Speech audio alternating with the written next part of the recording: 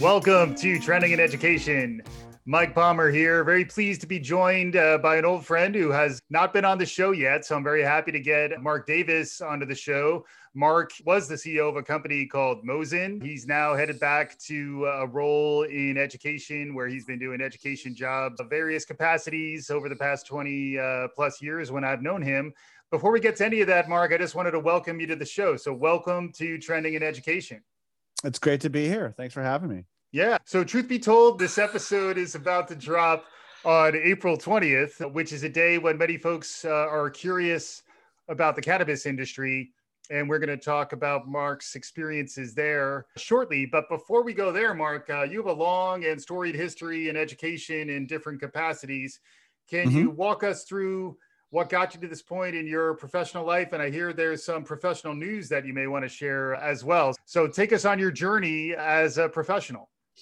Sure. Yeah. I started actually teaching at Santa Monica High School in ninth grade humanities class because my entry point in there, and then quickly pivoted and went to work when Kaplan had acquired the SCORE Learning Centers and wanted to do some intervention after school work in LA Unified. And I started working there in 1998 and quickly pivoted running some of the same model type centers in New York and Washington Heights, and then managed a couple of schools out in Philadelphia.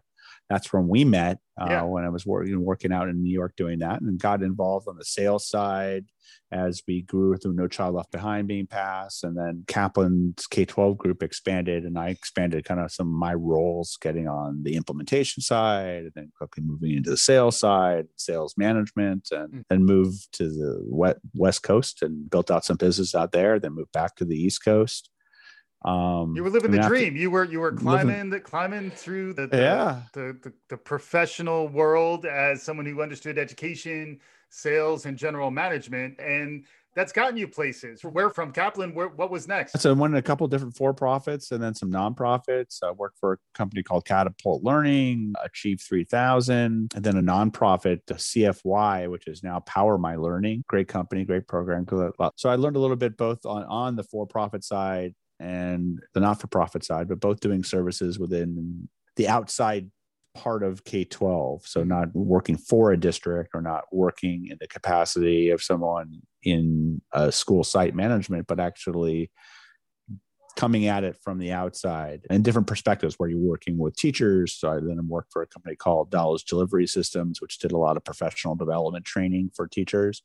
So my career has mainly been coming at the educational world and trying to help either on the student side or the teacher side or the administration side from the outside. Yep. And usually doing more supplemental services, although there was a period at Kaplan we actually did write core curriculum. Mm-hmm. Yeah. So real depth of experience and specializing in K-12 and then full circle. It sounds like you're coming back into that capacity most recently, but there was a brief stint in here, 4 years worth of a stint where you launched a company called Mosen. Yes, Mozen. It means balance in Hebrew. So we were all about find your balance. And it was after we sold, and I was the interim CEO selling out the assets of Knowledge Delivery Systems, KDS, and in December of 2016, which obviously was right after the 2016 election. So you had the federal election and Trump coming in and Betsy DeVos as the Secretary of Education. And then you had the California, which was then passing full legalization, and that same election cycle. Yep. And so in California had quasi cannabis legislation for about 20 years where it was medical. Yep. But it really wasn't fully legalized. But so they went through a full legalization ballot initiative, which passed. And so as I was selling our business, and these two events politically were happening, where you had California taking kind of this leap of faith into full legalization, and you had Betsy DeVos running the Department of Education with Trump as president, it was time to start selling some weed. There was writing was on the wall, and you were perhaps anticipating a chilling effect in the educational space, and then things in California were heating up in the cannabis space, and 4 years as an entrepreneur is multiple lifetimes, and good job by you to get through the 4 years that you were able to manage, and then Mm. just recently you've sold the company. Is that right? Yep. Yeah. We So just, can you characterize maybe some lessons learned or some experiences there? Because one of the things that I always find interesting is looking at adjacencies to education and opportunities to take things you learn in one space and apply it somewhere else. And a lot of our listeners are trying to understand trends and things that are emerging. Big picture, cannabis is a trend that is continuing to move towards broader legalization, and there are industries that are emerging around it. Any thoughts on your experiences, lessons learned? Yeah, I think part of it, like when we came at this, it was my brother and I that started this business, and it was really a brand. So it was a brand play within the cannabis space. We were a white label company. We didn't have a manufacturing license or a sales distribution license. We were limited in the amount of funds. So most of the contacts I had or he had in private equity weren't willing to get into the cannabis space. So it was a lot of friends and family money that we were raising to build the business. And so that limitation on funds limited how deep we can go. We couldn't buy machines, and we weren't going into like actual extraction processes and farming and growing. One, we didn't have the experience in that area. Yeah. And two, the cash to compete in that area. So what we did know is sales and marketing, branding, and doing some stuff, sourcing out of China. And that's got us into building a lifestyle brand. So our goal was building this lifestyle brand that we thought that was missing within the space. Mm-hmm. That there was a lot out there, your traditional stoner brands and your Cheech and Chong vernacular, your heavy hitters, your brass knuckles, and people like really going after the heavier user, which was still driving a majority of the business. And then you had your more touchy medicinal, like trying to cure cancer and helping people with patients and cancer as a healing, the healing of the plant. And I'm just trying to get through Thanksgiving dinner with the relatives. How do I get through soccer practice? So we had very specific examples of things that, okay, like I'd love to cure cancer, and I'm not going to go sit around with a bag of Cheetos and watch Caddyshack for the fourth time. I got kids, I got a life. What about for the professionals and the people, parents and people that were running their lives? And now cannabis is in a way where, hey, they're not going to bong out in the garage and come in smelling like a Colombian sauna. They want to be able to way, but that they can still enjoy the benefits of the plant. And it's come so far in the science and technology around that and the understanding of it. But you do it in a way where they can get through their life and they're functional. And now it's different. Hey, our biggest competitors when we went after this, we thought was pharmaceuticals, and looking at the opiate addictions and some of the other things on the pharmaceutical side. Okay, as opposed to drinking or as opposed to using pharmaceuticals, cannabis is designed now in such a way that was the play for us. And part of it then bringing back into the education was educating the consumer about that, because the consumer was not used to hearing those kind of messages. And they knew what they knew from college, they knew what they knew from whatever media about cannabis, and they didn't understand, like, hey, is there a way that we actually had two of our SKUs in our pens were dialed back in the octane, low percentages of THC mixed with a high percentage of CBD, which was a more relaxing formula. Yeah. And so helping your consumer understand that, hey, we really came at it for marketing and educating people around their ailments. Are you having trouble sleeping? Are you having issues with anxiety? Do you need a little energy? Do you have issues with sex or whatever it may be? We had formulas that were designed to deal with those issues.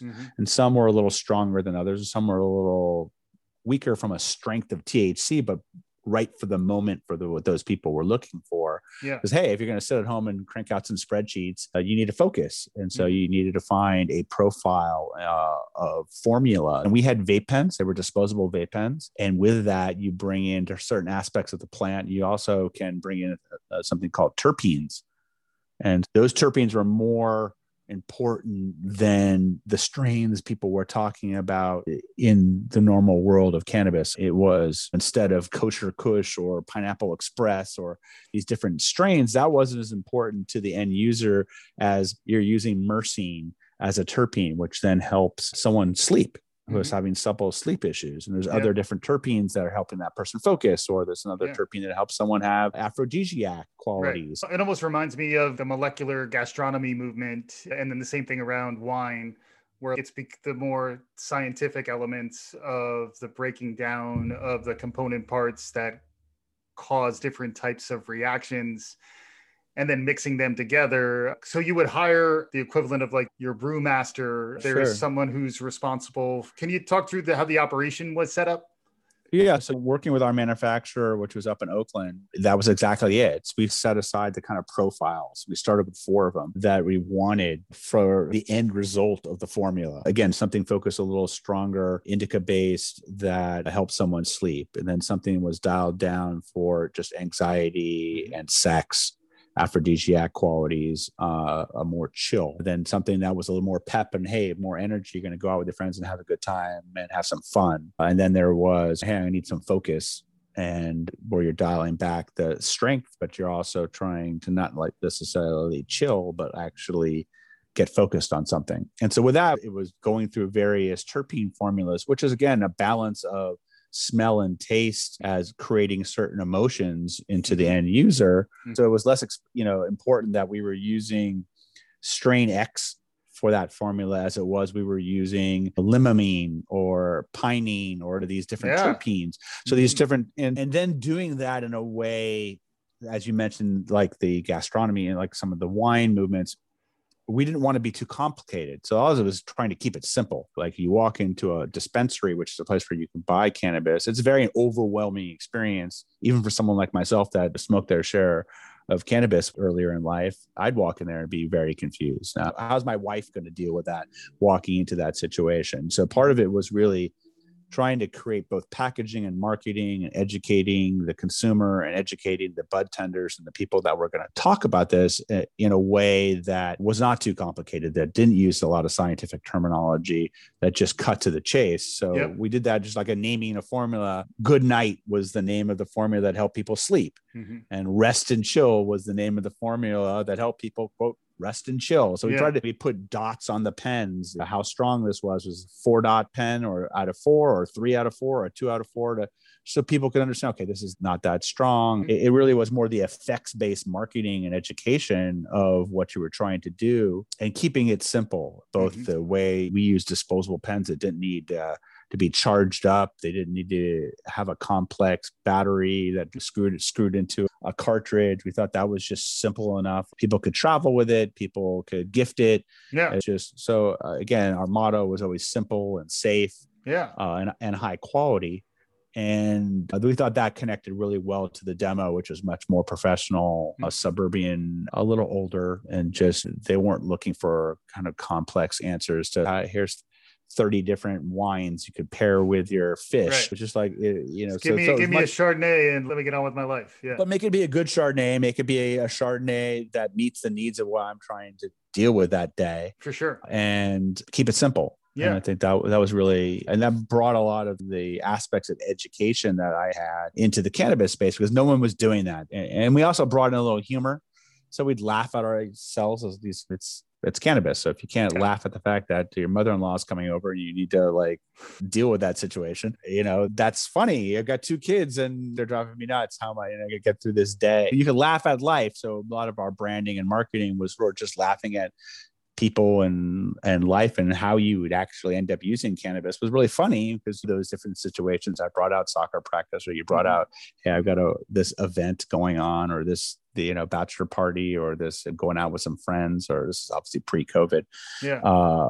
But that was missing from the space too, because again, there was very stoner language and very Cheech and Chong vernacular going into the space. And then there was also this very medical serenity and bliss and mindfulness terminology that was out there.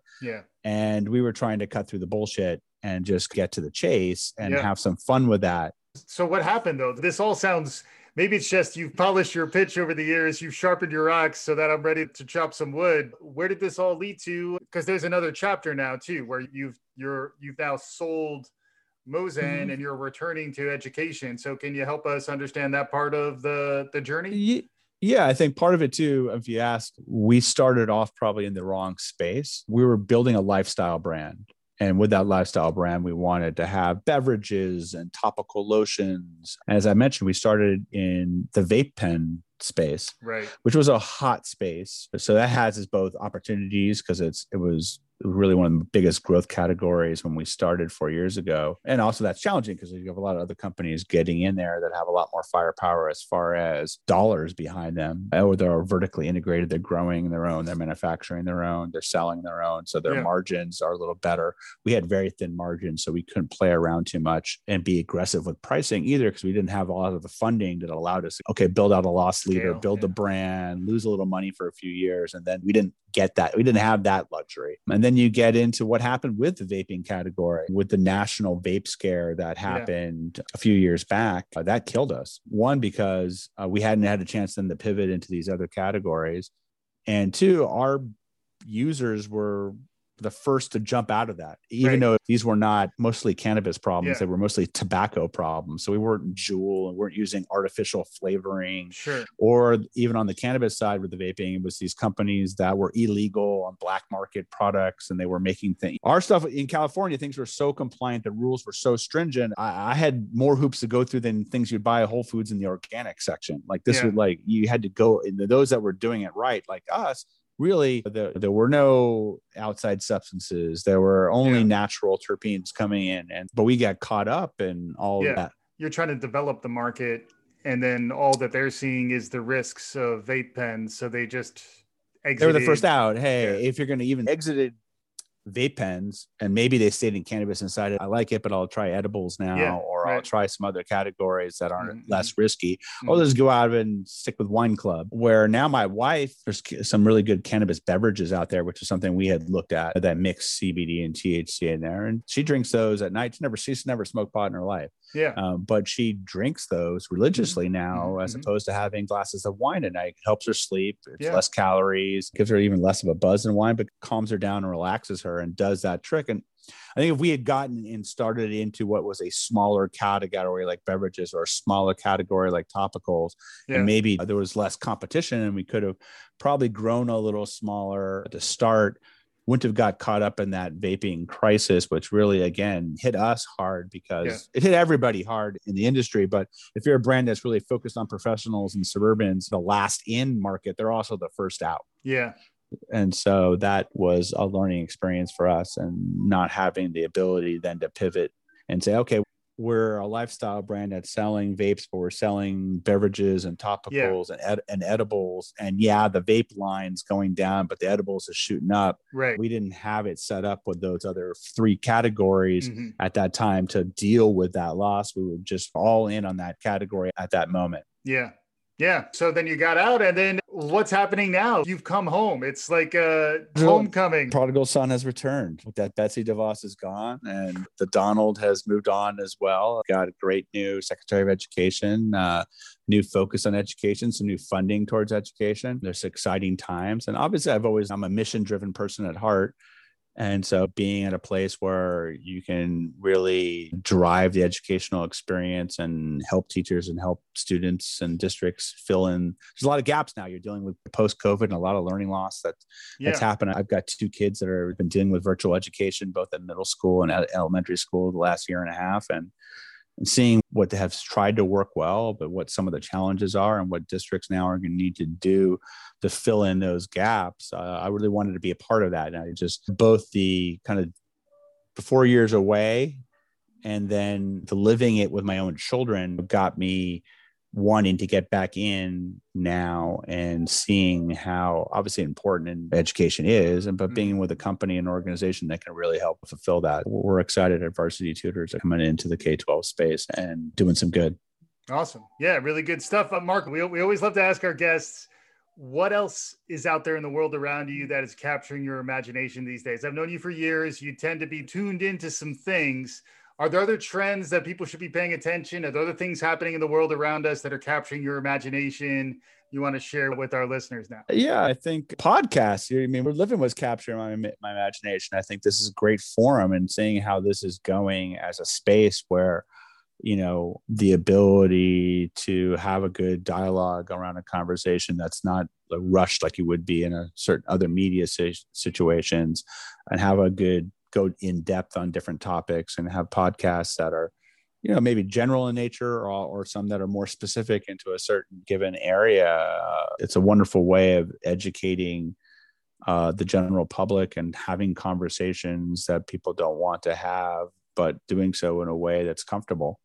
And seeing how that, whether I've got my kids and their friends starting podcasts, and there are podcasts for kids about issues of isolation through COVID, or things they're excited about. My kids have got a channel they do about playing knee hockey, and seeing both the YouTube channels and the podcasts, and just being able to watching children use technology to communicate with their friends, and seeing some of the benefits of it, as well as some of the challenges that it brings on. I think it's been interesting to see a little bit of both of that, because we live out in the suburbs of Los Angeles, and watching kids communicate with technology socially and interactive, which we see as a real positive, my wife and I, versus just sitting by themselves and doing something. But really, whether they're playing a video game or on a chat, or engaged in a channel type atmosphere where they're really collectively communicating and sharing information with their peers, I think has been a good connective device, especially in these times. And then you have the other side of it where they're out in their streets and they're riding bikes, and it's like Goonies in the suburbs of Los Angeles, which is, I think there has been a period where that hasn't been happening, where kids weren't out on the streets and riding bikes and doing things outdoors and connecting with each other. And so seeing both of those sides happen with my own kids has been exciting. Yeah. And then last thing, the name of the show is Trending in Education. Any thoughts on trends in education, or you were talking about your kids' experience? Well, it's going to be interesting to see as we come out of this COVID experience, what things that have changed in the last year and a half will have staying power, and what things will go back to the old normal. Yeah. And I do think that one of the things that's going to be imperative is how districts communicate and connect with parents. And parents have been so much more involved in the last year and a half in their own children's education. There's always been a parent-teacher triangle with a student, but it's never more powerful than now, that if those districts that are getting the technology correct, that they know, that teacher knows that there's an aspect during the day that the parent or the guardian can and should be very involved in what's going on. So they need to know, because they're helping their kids, they're working with them in ways they never did before. And that's a good thing if they're trained to do that. So the ability to be able to connect with the home and making sure that those people are understanding what's going on, train professional development, that's always tend to be geared to the teacher, but how much training are the parents getting, or is grandma getting, or is the guardian at the house getting on whatever tools that child's on? And I got my kids and my middle school students on an entirely different set of tools than my elementary school student. And so that could be overwhelming as a parent too. You're learning 3 different platforms, 4 different software programs. And yet I got it.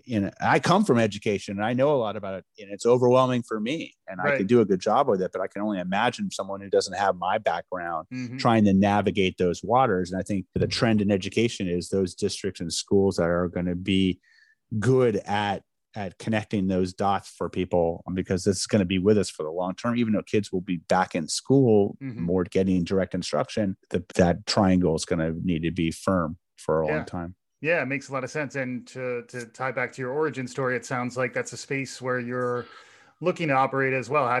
Who can help those school districts and those teachers to connect not just to the student and the teacher, but also to the parents and the family. It does require folks with a wide range of experiences, and you've flexed them so far in this conversation. So as we're wrapping up, Mark, thanks so much for joining. Any final thoughts, parting thoughts as we conclude here? No, I think this has been a great conversation. I love what you're doing. It's great for the educational community to have an outlet to share some of these thoughts and talk about what is going on and what the trends are. And I'm excited to keep up and see what's next. Awesome. Mark Davis, back like he's been here the whole time, back in the world of education. Thank you for sharing your knowledge about education and also about the cannabis industry, since this is our 420 show, and always great to have a friend on the show. So hopefully folks enjoyed it. Let us know what you think at Trending in Ed on Twitter. You can follow me on LinkedIn. We're also at trendingineducation.com. Write us a review, share the love. We'll be back again soon. This is Trending in Education.